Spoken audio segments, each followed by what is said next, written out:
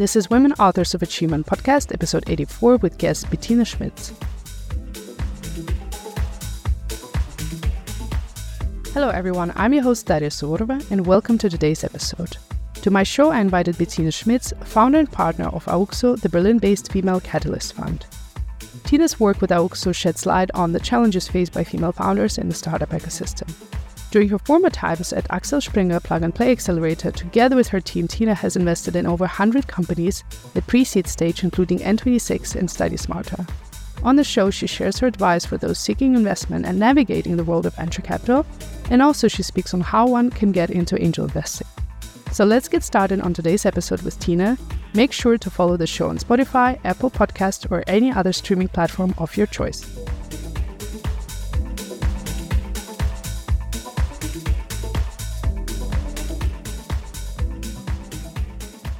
Hello, Tina. Welcome to the show, and thanks a lot for finding time in this busy time of the year for our conversation today. How are you doing? I'm good, thank you. I had my birthday on Saturday. Exciting. So that's why you were eating cake for breakfast today? Mm-hmm. Okay. And lunch. And lunch. Something you mentioned when we were writing is that you always look for the right environment for yourself early on. And one of the places you went to was London early in your life and career. Can you tell me more about that, about those environments, and also about London? So I think I learned later that I was looking for the right environment. For me, London, I first went to London when I was 12 with my parents. I'd lived there when I was a baby. And I remember going there and at 12 having this, which I now think is kind of horrible, utopia of me in these high heels and short skirts in the city. And I liked things that were sort of fancy. Okay, but you're a Berliner, right? So I'm a Berliner, yeah. It's hard to imagine this. Yeah. And I just thought, for me, I was a really kind of go kid, and like even as quite an early age, probably a bit of a dopamine seeker. So that's maybe where it came from. I thought like, I need like the super fancy city with the super fancy job and all the things fancy. That doesn't make me sound like a nice person. But it was a nice experience, But right? I was still a child. I shall be forgiven. And still you came back to Berlin, so the roots were calling you back. Yes. When I realized at 28, everyone moves to the suburbs and says, wow, it's only 45 minutes commute. It was kind of game over. You're like, something is off, guys.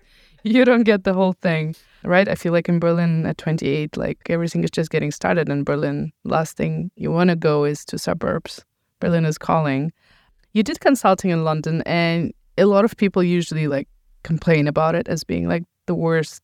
Great for like early experience, but the terrible place where you get exhausted and not treated properly. But you always said like this was one of the like best challenges that you experienced. Yeah, for me it was amazing on so many levels. So it's really was the best job for me until building my own company. And I think why that was the case was I had come out of a math degree with very limited vocabulary, like 25 words like this, if then, therefore proof. That was it. And no, they were just a great environment for catching people that thought sort of differently and channel that into kind of clear thought. And they always look for the true answer, right answer. It was always the question, so what is the right answer? And in so many big corporate jobs or whatever, it's so much about politics. It's not about what's actually going on. And I loved it. And the other thing that's really amazing in consulting, and this is something that I found in venture as well. So there are lots of parallels actually. But the one that that's kind of the least obvious is that you have aligned incentives. So in consulting, it's really the consulting company is happy if the people get better because they can charge them out more expensive. Yeah, they basically like put gold on their product. So you have total aligned incentives with your employer. And the same is the case in venture. When I invest in a founder, I want them to get better. It's all about making the other people better and the company more valuable and the founders more valuable. How do you make a founder better? I think it's by empowering them. That's like empowering is the worst word ever. But what we always try to do is I really truly believe that for most questions, people have the answer and you just need to give them the space to say the answer and to make them listen to themselves and make them listen to their gut and be themselves and be authentic And that's what Geza and I are really passionate about making happen. You mentioned actually also, again, like speaking of authenticity, like what is per se like authenticity is for you? For me, it's being like your complete self, including your body, your heart, your mind, your soul, your thoughts, your fears, your doubts, your chaos, your mishaps, but also maybe the ways in which you're kind of ingenious or really smart or really efficient or really productive. You know, it's like, it's the whole package, and it's not having to hide any piece of it, because if you hide one piece, you hide other pieces. Right. And so if you can only really, really, in my view, be effective and take advantage of the full potential if you can show up with all the weaknesses and all the madness. But this is so tough, because I'm thinking about the founders. I mean, this is like you constantly need to pitch yourself to the investors. You need to be this perfect, can-do mindset. You're great in financials. You're great as a leader. You're great as a business developer. Like, you need to have strengths everywhere. You need to know what you're doing. So ultimately, you want to be the best of the best, because if you show weaknesses, it's considered to be like, aha, this is where your weakness is. This is my big gap. Yeah, but this is where people get it wrong, because that's not the case. What people want, investors want, is to see that people know where the weaknesses are and fix it. It's all about seeing so the investor doesn't look at, oh, they're amazing at this, and this. They're like, where's the hole? Where's the hole? Show me the hole. And it's okay. Like, and what you don't want to happen is that you pretend there's no hole or there's no gap or whatever. I don't really know what the right word is in English. And that there's no fault, and then it gets discovered. The best thing is to be open where the fault is. And that's the same in teams, that's the same in business plans, that's the same as which are the assumptions that we still need to find out. You can say, I have conviction on this and this and this. I don't know yet. We're finding this out first. And the same is for building teams or on your own skill set or in your teams. Like, we're really great at this. We know the first person we need to hire is this person. We've really thought about what the profile should be, because actually it's not just a skill that we're lacking, but also a personality type that we're lacking. Yeah. So, and the more thought out that is, which you can only do with deep self-reflection, the more convincing it is going to be towards an investor, because that's what people want to see, that people are really self-reflected. So coming back to your story, you mentioned that in your own life, you always looked or like you found yourself in taking on different roles for yourself. And through that, you kind of experienced different skill sets, different environments, different learnings. Why were your personal professional journey had so many angles to it and pivots? Yeah, so I think there's this thing that I told you about, that I've just been diagnosed with ADHD last summer. And I think because of that, I was also always masking a lot of stuff. So last summer, you never knew before? No, I didn't know before, no. So the big thing with ADHD is that you go into something called compensation mode and coping mechanisms. Yeah, so for example, my first coping was I really got into maths. So one thing with ADHD is not just that you're like fidgety and jumping around, it's also that you have like really strange attention stuff. And my attention is I have extreme hyperfocus. And so since I was a kid, I did maths. Like, I just took my brother's maths book and did all the maths. And then I was the math girl. And I wasn't very good at reading and writing, so I did even more math and even more math. That's how I ended up studying math at university. Although I never even thought about whether it's actually what's good for me as a person. It was just like that one thing, that role that I took. So yeah, so that was the role I took. I liked roles, like I said, I wanted to be like a fancy lady in the city. That was another role I took, and it's just taken me so long, and I feel now I've really found a role that works for me, but it has been a role I really had to define myself, and a company that I had to build myself, and in an industry that allows for some flexibility in the job that I do. For some time, you served also as a vice president at Axel Springer Plug and Play Accelerator, super well known in Berlin. And you were involved with like very notable portfolio companies like N26 and Study Smarter, a couple of others. You did mention this was like the moment when you realized this is kind of like a start of your dream job. It's such a wonderful job. And it goes back to what we said about consulting. It's because you have the aligned incentives to make the people better. You are so blessed to work with people that are really on fire all the time.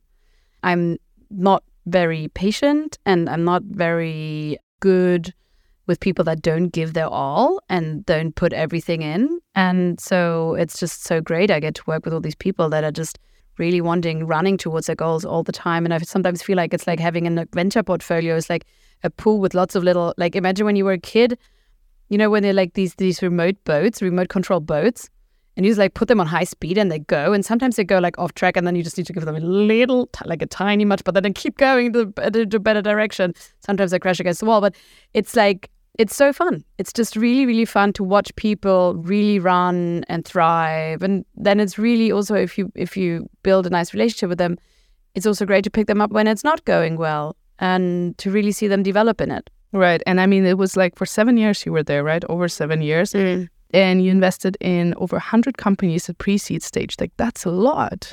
Yeah, well, it was kind of accelerator. So we didn't really, it wasn't like as thorough as, and why are we investing, like we do now. You know, we didn't do a DD to that such an extent. It was really very much like one pitch, a little bit of a look into the market, for example, or further questions. And we had a selection committee, and then they were in. Yeah, so it wasn't the so much of my work now is doing the selection, which comes back a lot more to the work that I did when I was in consulting, when I worked on private equity, where you put a lot more effort into that. But all the more it was work in working with the companies and getting close to them and making sure they are running in the right direction. And maybe if you like can boil down to like a couple of key learnings. You had such a diverse range of experiences from, you know, we're going to talk about your own venture right now, working at Axel Springer Plug and Play Accelerator, being an angel investor, which we're also going to talk more, but all those experiences, being in consulting, it's just a big range of experiences, roles and things you took on. How do you think like that shaped your approach to investing and your own personal strategy when it comes to finding startups, investing into startups? I think it's a little bit about like, this sounds horrible, wisdom. I've seen a lot of like kinds of power structures, a lot of kind of people. Especially, I mean, what I always say is like, I don't know whether I have really great judgment, but I have a really good sample set when it comes to startups, because we saw so many in the accelerator and so many founder profiles that you kind of start like spotting things that work, that don't work, problems that might come up. So, and maybe it's the same with a diverse range of experiences. Although I didn't feel it's that diverse what I did. It was just a lot of, probably an extreme amount of slightly strange people. Just having sense for things. You just know when it's right or not. It's a certain trust, I guess. Huh? So I think the other thing with, for example, with math, you know, like I always wonder, like, why did I do this? I don't even understand. Like, I look into my first year textbook and I don't understand a single word that's written in it anymore. And it's like, why did I waste this time understanding this when I don't even get it right now? But what it did build was trust and logic, and trust that I can understand things, and that trust that I do have very good logic. And maybe that's what the rest of the experience gives, is just like, yeah, some sort of trust in your own wisdom. Oh God. Would you also say, I like that. I mean, that's very powerful. I mean, would you also say like you're a bit of like a human detector? I'd hate to say that about myself. No, I think if you're going to like nail me down on saying something that I think I'm good at, I think I'm good at getting people to get to the truth of what they really think. So it's like, don't have wine glass with Tina, because she'll catch you. You might get into that situation. You might get into that situation when as soon as you relax and you think like this, things are getting informal, she'll be like, got you. Let's talk about like the moment you put on the hat of an angel investor, why that happened. That happened for a really clear reason. I had my kid and I'd always wanted to do an MBA, and I realized life has not gone that way. So was it before Axel Springer or like after? It was while I was at Axel Springer, I had my kid, and I had just started working full-time in the accelerator for like a year and a half when I got pregnant and had her. And yeah, so after I had her, I was like, well, I want more entrepreneurship, but in the way that the company was set up, there was no way to get to or more skin in the game. There was no good way to get to carry in the structure that we're in. So I decided to do some angel investments with the money that I always like mentally put aside for an MBA. So, and I come from a privileged situation that I can take risks. I will inherit some money at some point, not to an extent that I never have to work, but that I don't have to put additional precautions for pension. So that gives you a bit of a buffer and kind of this acceptance of that risks. Yeah, I can go all in on risk. And that's super, super privileged. But I made the decision to go all in on risk. No, and I also thought like, this is the only thing I know. And I felt I had from 100 companies in Axel Springer Plug and Play, and everyone knows like second-time founders are better than first-time founders. It's like, that's great. I have a great sample set. Like I can go fishing from all these guys I used to work with that I had good relationships with and just do the second companies and back the second companies. But that all went a bit slow. And then I met Geza, and we just went a lot more professional and organized about doing it all. Okay, but a lot of people are asking me like, hey, I have this amazing experience as an operator.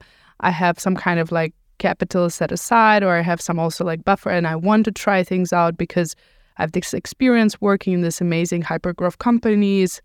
I have a good understanding of things like, and I just want to get my head into angel investing, but I cannot do like, big tickets, right? It's more like something I just want to back up really cool people, but I cannot do in big, like how can they start angel investing? Where should they start? So I did a whole podcast series on this. That's true. Female Business Angel podcast, where everyone talks about how they start. And I think the things we learned from it were a few things. So one is you need to really build your brand. You need to know why people should put you in the cap table. And then you can start convincing people to take you with very, very small money. So we have some people on the podcast that started with like 5K, on a ticket. But if you can say like, listen, I don't have much money, but I can bring this, this, this, and this. I will always advise founders to take someone, not just for the money, but it's so cool. I mean, if you take a business angel in, you get like, they give you money and they give you advice. It's awesome. Yeah. As long as you can be sure that they're not going to be annoying and that they're going to be responsible, all that stuff. I always advise founders to take people that are really committed and really excited about it, that don't have much money. So people can start with very, very little money. So you need your brand and you need to know what you can deliver. For me, the absolute game changer was finding my gang. When I found Geza and Fabiola, who I did the angel investments with, because I wasn't fast enough, I wasn't decisive enough. I kind of thought about it too long and too much, and then it was done. And because you have to like hassle your way to get in, and you need to be fast on your decisions. So it's good when you have like a couple of other people and you're checking in on each other, or like you have similar interests. This is why we started the Evangelistas. We started a female business angel network. It's because we wanted to have people that we could like shoot things back and forth. And it's a great place to find other women that are investing. Yeah, so I think finding your gang to invest with is so helpful. That's cool. And when you said about that brand and that why, what was it for you? Why were the startups picking you as the angel investor? So the way that we thought about it when we started was that we kind of cover the full life cycle. So I had a lot of experience in extreme early stage investing. And Geza had been in a growth company at Black Lane, and Fabiola was in PE. So we thought like, hey, we can actually cover the entire life cycle. Plus we were women, which was then very strange, apparently. This is how strange people thought it was, because we were like had only deployed about 75,000 euros. The Handelsblatt wanted to write a whole page on us, which is kind of absurd. There should be like more women, right, in Germany, coming from various backgrounds, also part of the angel investment movement, because I feel like it's still like Evangelistas, a few others, but it's still not as common as if we would look in UK and US. But I think that's because we don't have so much tech money because of our ESOP problem in Germany, which is hopefully now solved. In the US, you have so many people that come out of one company. You have like hundreds of millionaires coming out of it that then put it back in. We had some stories in Germany where a lot of people have made a lot of money. Like Zalando actually had a lot of people profit, mainly dudes. Same N26, a few more women in that made some money. But yeah, we just don't have that infrastructure of people that make significant 7-digit money from tech jobs that have the tech experience to then pass it on to founders. True. And when it comes to more like, I'm thinking about more like established families in Germany and more like suburbs, and they're really risk averse. Yeah, okay. And often not like that inclined to do angel investing. But there are some people. For example, like someone that's built a really amazing group of female investors is SAP. That's a tech company. It's not like startup anymore, but people have made a lot of money there and they're putting it back in. So they encourage Ventures ladies who are amazing and doing an amazing job down there. That's really great to hear. So tell me about AUXO. So at some point, like you guys were doing it without any particular brand. And at some point you were like, you know what, let's start AUXO. You want to know how we came up with the name? Tell me. So first of all, how did we come up with the company? We were introduced through someone that's quite well known, Kathi Ernst, the founder of Ouya period panties. So Kathi Ernst was quite well known now. At the point, she wasn't well known, but she was an old friend of Geza's, and I bumped into her just literally at an event. We spoke for 5 minutes. She's like, "Do you know Tina? Do you know Geza?" It's like, "No, I don't know Geza. Who's that woman?" And she introduced us, and we ended up sitting in a bar until 4 a.m. And we all had tiny kids, so it was a really strange thing to happen. And Fabiola Hochkirchen was also there. And about like a few weeks later, I met up with Geza for lunch. And we started talking about jobs and work and wanting to work in VC and how it should be so flexible, but it's not because it's all the guys building all the structures and they don't maybe understand quite what we want, don't have the perfect understanding of what it requires. And for me, like one of the main things is not that I said like, hey, it's not like I want less hours, but I want to be able to turn up to work and just like, guys, I'm sorry, I slept like shit. My kid streamed all night. I might be a bit grumpy today. Suck it up.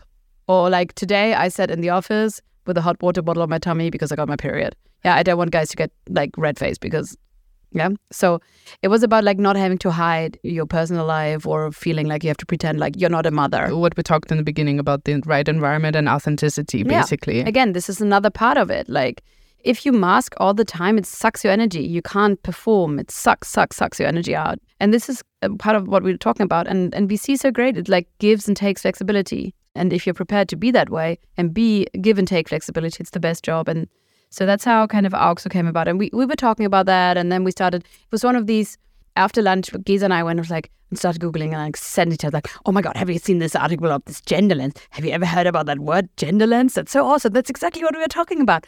So we just like went into this Google hole and then it was like, oh, we need someone who's like really experienced, who's or before build a fund. So we asked Fabiola to come and join us. So that happened. And after like 2 months, we committed each 10 hours a week to each other, the three of us, and started really like doing personal DD on each other. So our angel investments that we did together, it was really like, we knew it was going to be a personal DD on each other in order to start a fund. Because when you do a fund, you have to commit. DD, due diligence. Yeah, due diligence, sorry. When for a fund, a fund has usually a lifetime of like 10 to 12 years. And you don't just do one, you do 3. So you're in it for 20 years. We were in our late 30s, early 40s. It was like, this is our last job ever that we're building. So we better do good due diligence on each other. And we need to build a joint track record. So that's when we started doing angel investments together to like feel like, oh, maybe we get on, maybe it all works out. And then it did. And yeah, but let me tell you about the name because it's funny. I'm curious now. We were like, oh, let's go and drink 100 bottles of wine and come up with a name at 3 a.m. on a napkin. And we actually had the name before the starter came because we Googled the daughters of Zeus. And the middle one is the one and they like represent the seasons. Right. But there's 3 of them, not 4. And the middle one, AUXO with 1X, 2X, we added 1X with like some artistic liberty, is in charge for the growth and taking things from spring into harvest. Okay, that's perfect. Yeah, and so we were done. There wasn't much drinking, unfortunately. Yeah, you were like, wow, that was quick. Yeah, pretty much. That's really cool. Smart.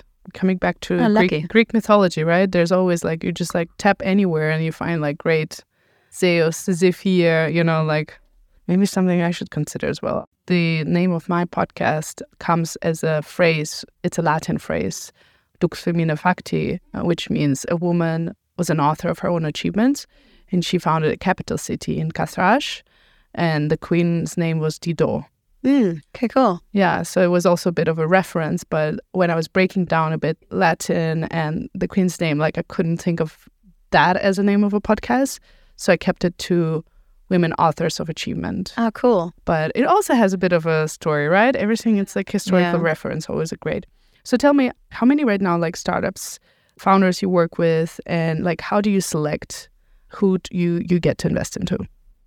So we have we've built a machine. Oh, no. So there's so much planning and strategy thinking. It seems like it's better be. No, it's not really a machine. So we usually get an email in, and then it goes to Alina, who's just the most amazing person that we hired. She screens everything. We screen about 2,000 companies a year. Oh wow! And yeah, some things come in kind of red hot, like saying like, oh, they've already got a term sheet. We need to be super fast on this. And then we fast track. But usually it goes in, Alina does the first screen. Then every Tuesday we have a meeting where we go through all the things that have come in that might be interesting. Often Alina has already done the first call or she's about to do the first call. Yeah, and then we take it further if we deem it's interesting. And what we look for is actually in the end exactly what the other VCs are looking for. We would look for like things that you can scale like hell because it's a really attractive market and a great team. Okay, so what would you say is like, what are the dominant verticals in those startups? We really don't have a dominant vertical. What we really like B2B and enterprise, just because it's more reliably scalable and there's very little ceiling on where you can go and on some things. We struggle a lot more assessing consumer stuff, although we were like the very first investors on Gitti, but we're not very good at it. That's why we barely ever touch it. And it's also really hard to fundraise right now in that environment. Okay, really? Because a lot of female founders are in more the consumer focused. Yeah, it's very hard to get VC money on it. It's okay to get angel money. And it's in many cases totally fine to bootstrap it because, there's so many things have happened, such as, Shopify, Amazon, that you can get to and the marketing channels that you can hack quite well, that you don't actually need that much money to start it. So what advice, if we have female founders listening, and they're seeking for investment for their startup, or they're trying to understand how to navigate this world of venture capital, what advice would you give them? Well, first of all, they need to answer the question, what kind of company are you building? So do you want to build a company that gives you a nice life and money, or are you building a company that's going to be sold in 8 to 12 years for billions? Very different things. So you can do the same product and go one route or the other. That's within you what you want and what you're prepared to do. And that's going to answer kind of what company do you want to build, is going to answer and what route do you want to go? Do you want to sell it one day? It's going to answer what kind of money can you take for it. And this is what people really have to think about. If you come up with something and you realize, I need to do this, I need 50 million, but there's no money in the market for it, it's going to be hard, And financeability is a cool thing. Even here, you can have the greatest idea, but if it's not financeable, you're not going to be able to build it. So it's about how can you finance that idea that you have. Since the recording is live end of this year and we're more looking in 2024, how do you think the investment landscape will look like in 2024? I have no idea. I'm not going to pretend to. Some fortune telling. But no. Let me give some optimism here. So I kept thinking during the last months that were really hard, and we put a lot of work with a lot of founders on making sure that they run very lean, not spending much money, really looking into efficiency metrics and staying on top of the costs. What happened is that a lot of companies have developed in the last years that are very lean, very efficient, and selling machines. And these companies are now coming to market. And I thought this was going to happen in Q1, Q2, and I was really excited about it. But it's kind of happening now. We're actually seeing so much more movement. In the last month, it's really picked up in the VC market. There's a lot of financing rounds going around suddenly again. It's within 2 months, it's switched from zero to things are happening, and things are happening fast again. And it's super exciting and so much fun. And all the founders that have really, really worked hard in the last years together and built these amazing metrics in the companies deserve it so much. So I hope that's going to continue, that we see a lot more extraordinarily well-built companies go really fast despite restraints, which is kind of what startup is all about. But for a time, there was just a bit too much money. Yeah, and do you think this the bumpy time we had with the pandemic and other crises that were impacting the economy, the founders learn a thing or two, because now they have to think about more linear, sustainable structures. They have to. Do you feel they're all suddenly before it was the money was just flowing in and you could just always focus on hyper growth, whether it was sustainable or not? Do you feel now everyone is just so well aware, very grown up? Yes, different metrics I looked at. Which means it's a more challenging for the early pre-seed. They need to ready be well prepared, and there's no space for failure or to making the mistakes, because the more grown-up founders, they're doing things right. So yeah, I still think if you can prove that you know what you're doing and you do really good planning and you're really thorough and you're really fast in your testing and you really stay close to your metrics, you're still gonna be able to get money for something that has good potential. You mentioned a couple of times finding the gaps and helping people to fill in. But when you have so many startups, when you have so many applications, do you actually have capacity to give that mentorship and fill in those gaps that they have? Yeah, we try. So we try to stay away from a lot of the governance work that the lead investor usually takes us, because we're only co-investors. So we try to be there for the hard times when it's really hard. And this is also something that's working out really nicely, is that we get called when it gets really hard. And when the founder really doesn't know what to do and is maybe a little too worried about to take it to the lead investor. So we try to be there exactly for that and not for the daily stuff. Let's put it that way. And if we talk about in general, every time I see like yearly or annual reports on the landscape, on female founders and just in general, like diversity founders, it seems like the percentage is growing, but it's very tiny steps. Although there are so many efforts happening, like you being in the space for so long and you seeing how the ecosystem is operating from the funds to the applications to the, governmental support systems to networking, you name it. Like, how do you think the change can happen, but like on a more like larger tempo or like larger scale? So obviously I'm very passionate about female fund managers. And for that, this is something a lot of the government can do, and people have actually snapped into action. For example, the European Investment Fund is now really, really strict on making sure that when you fund projects back, do have some close to parity in the gender balance. And also the KfW is making great allowance for it, because it's so important, because it's so hard to rise through these little fund organizations, because all funds are tiny organizations and, like small companies, there's a ceiling where you can go. So people need to set up their own funds. So it needs to be easier to set up funds if you have the skills. So that's something obviously I'm very passionate about, and that's happening so much. And it's just the most fun thing to watch. And we have such a great gang of female general partners, as we call them, people that set up the funds. And that's something that's going to accelerate a lot of stuff that we haven't even seen the knock-on effect yet. And also the funds have hired aggressively. Not always successfully, because, it's about this difference of like, oh yeah, let's hire some women, and like making them feel comfortable and making them stay and really bringing them into their power, because they can say their opinions and really be themselves again. There we go again about all that authenticity stuff. We're going to see that happening then. But then there's so much more other infrastructure. I mean, let's start with childcare. Let's start with perception society, what women should be doing. Let's start with Elterngeld, that you can put it towards childcare. And there's still a million screws you can pull on. Absolutely. Are there any like favorite funds or VCs that you work closely with, or you would say like, oh, they're also doing really great? Oh, there's so many that we love. I mean, obviously, La Familia, what they've built is so awesome. And Judith and Jeanette are just superstars and really shown a lot of people what's possible. And yeah, amazing. And we have so many amazing male allies. So one of our greatest male allies is Christian Mehrmann from Cherry Ventures, who we absolutely adore. It has always been supportive of us as an investor, but also he's on our limited partner advisory committee. Actually, Jens from Angel Invest, also like amazing people. We work with all the people working there, amazing. John, Jack, amazing supportive of ours. And most German funds were also general LPs, limited partners in our fund. So it's such a strong network, and we love a lot of them. But there is also like a secret list of people that we don't like to work with now, because it's things that aren't often talked about, that it's just not nice to interact with these guys. Right. Well, unfortunately, right, there's always going to be the good, the bad, the ugly. Looking ahead and looking into 2024, what is some of the goals and maybe aspirations that the team is setting up at AUXO for this upcoming year? And what do you maybe like most excited about?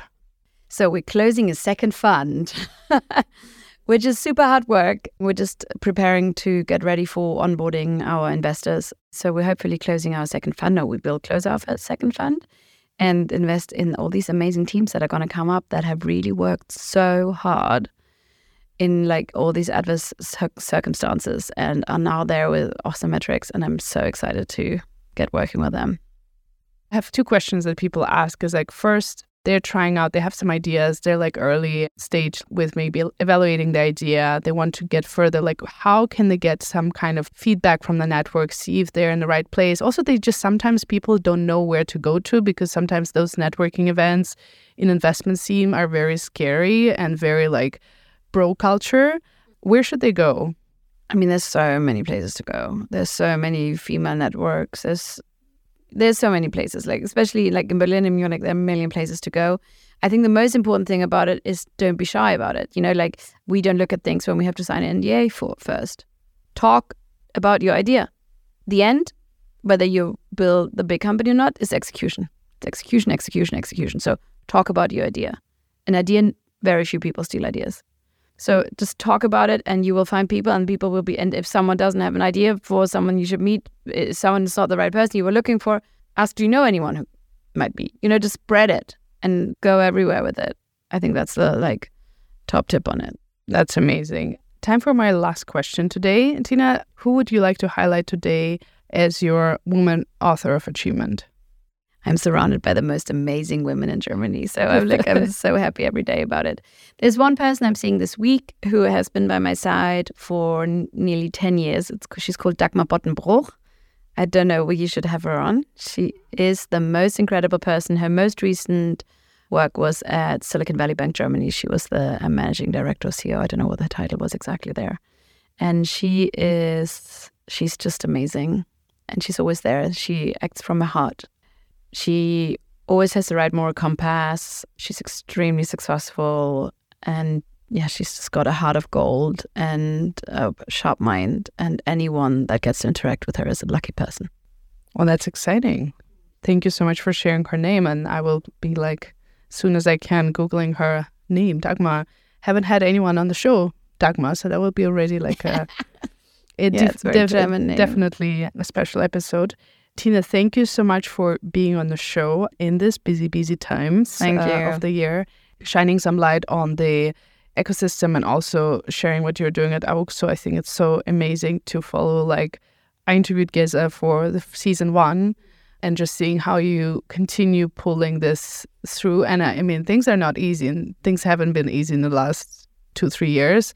And it's just amazing to see this becomes a strongly standing entity here, especially in Berlin, in Munich. You guys are also based there, right? It's between Berlin and Munich, and continue growing and continue showing that you're here to stay and to invest in really cool, kick-ass female founders, and also just sharing your own story. And I think for me personally, there's some parts of it that really spoke to me, trying things out, understanding yourself through that different roles and through that career growth, but also reflecting on your own authentic self and understanding where do you fit best and where do you can bring the most value. And you need to surround yourself with people that you can do that with. Exactly. So that's what Giz and we talk about that with each other more than we talk about work, because when we understand where we have our weaknesses, where we have our strengths, where we know how to work together and who we need to hire, all that stuff. 100%, right? Yeah, and I think that really clicks a couple of things for me, because at the end of the day, 9 to 5, you're working, you're you need to have some kind of soundboard, but you also need to be in environments where you said you can't just masks. You put on those certain roles and masks. You need to be yourself, and people need to accept certain circumstances. And I think I'm seeing this more and more, at least in the environments I work in, which I'm very happy about, and hopefully creating the same environments or fostering, helping people to find the same environments elsewhere, because that's the only way you can pull through doing amazing things or aspiring to do amazing things like you and Geza do. So thank you for sharing this. And I know you need to pick up your kid right now. So that's a wrap of today's episode. Thank you. Thank you. Thank you for joining us today. You can subscribe to the show on Apple Podcasts, Spotify, or wherever you listen to your podcasts. And please don't forget to leave us a review. We're always excited to read them. If you want to interact with us, the guests, or the podcast listeners, then head over to our Instagram page at WAA.Berlin. And while you're there, make sure to check our webshop.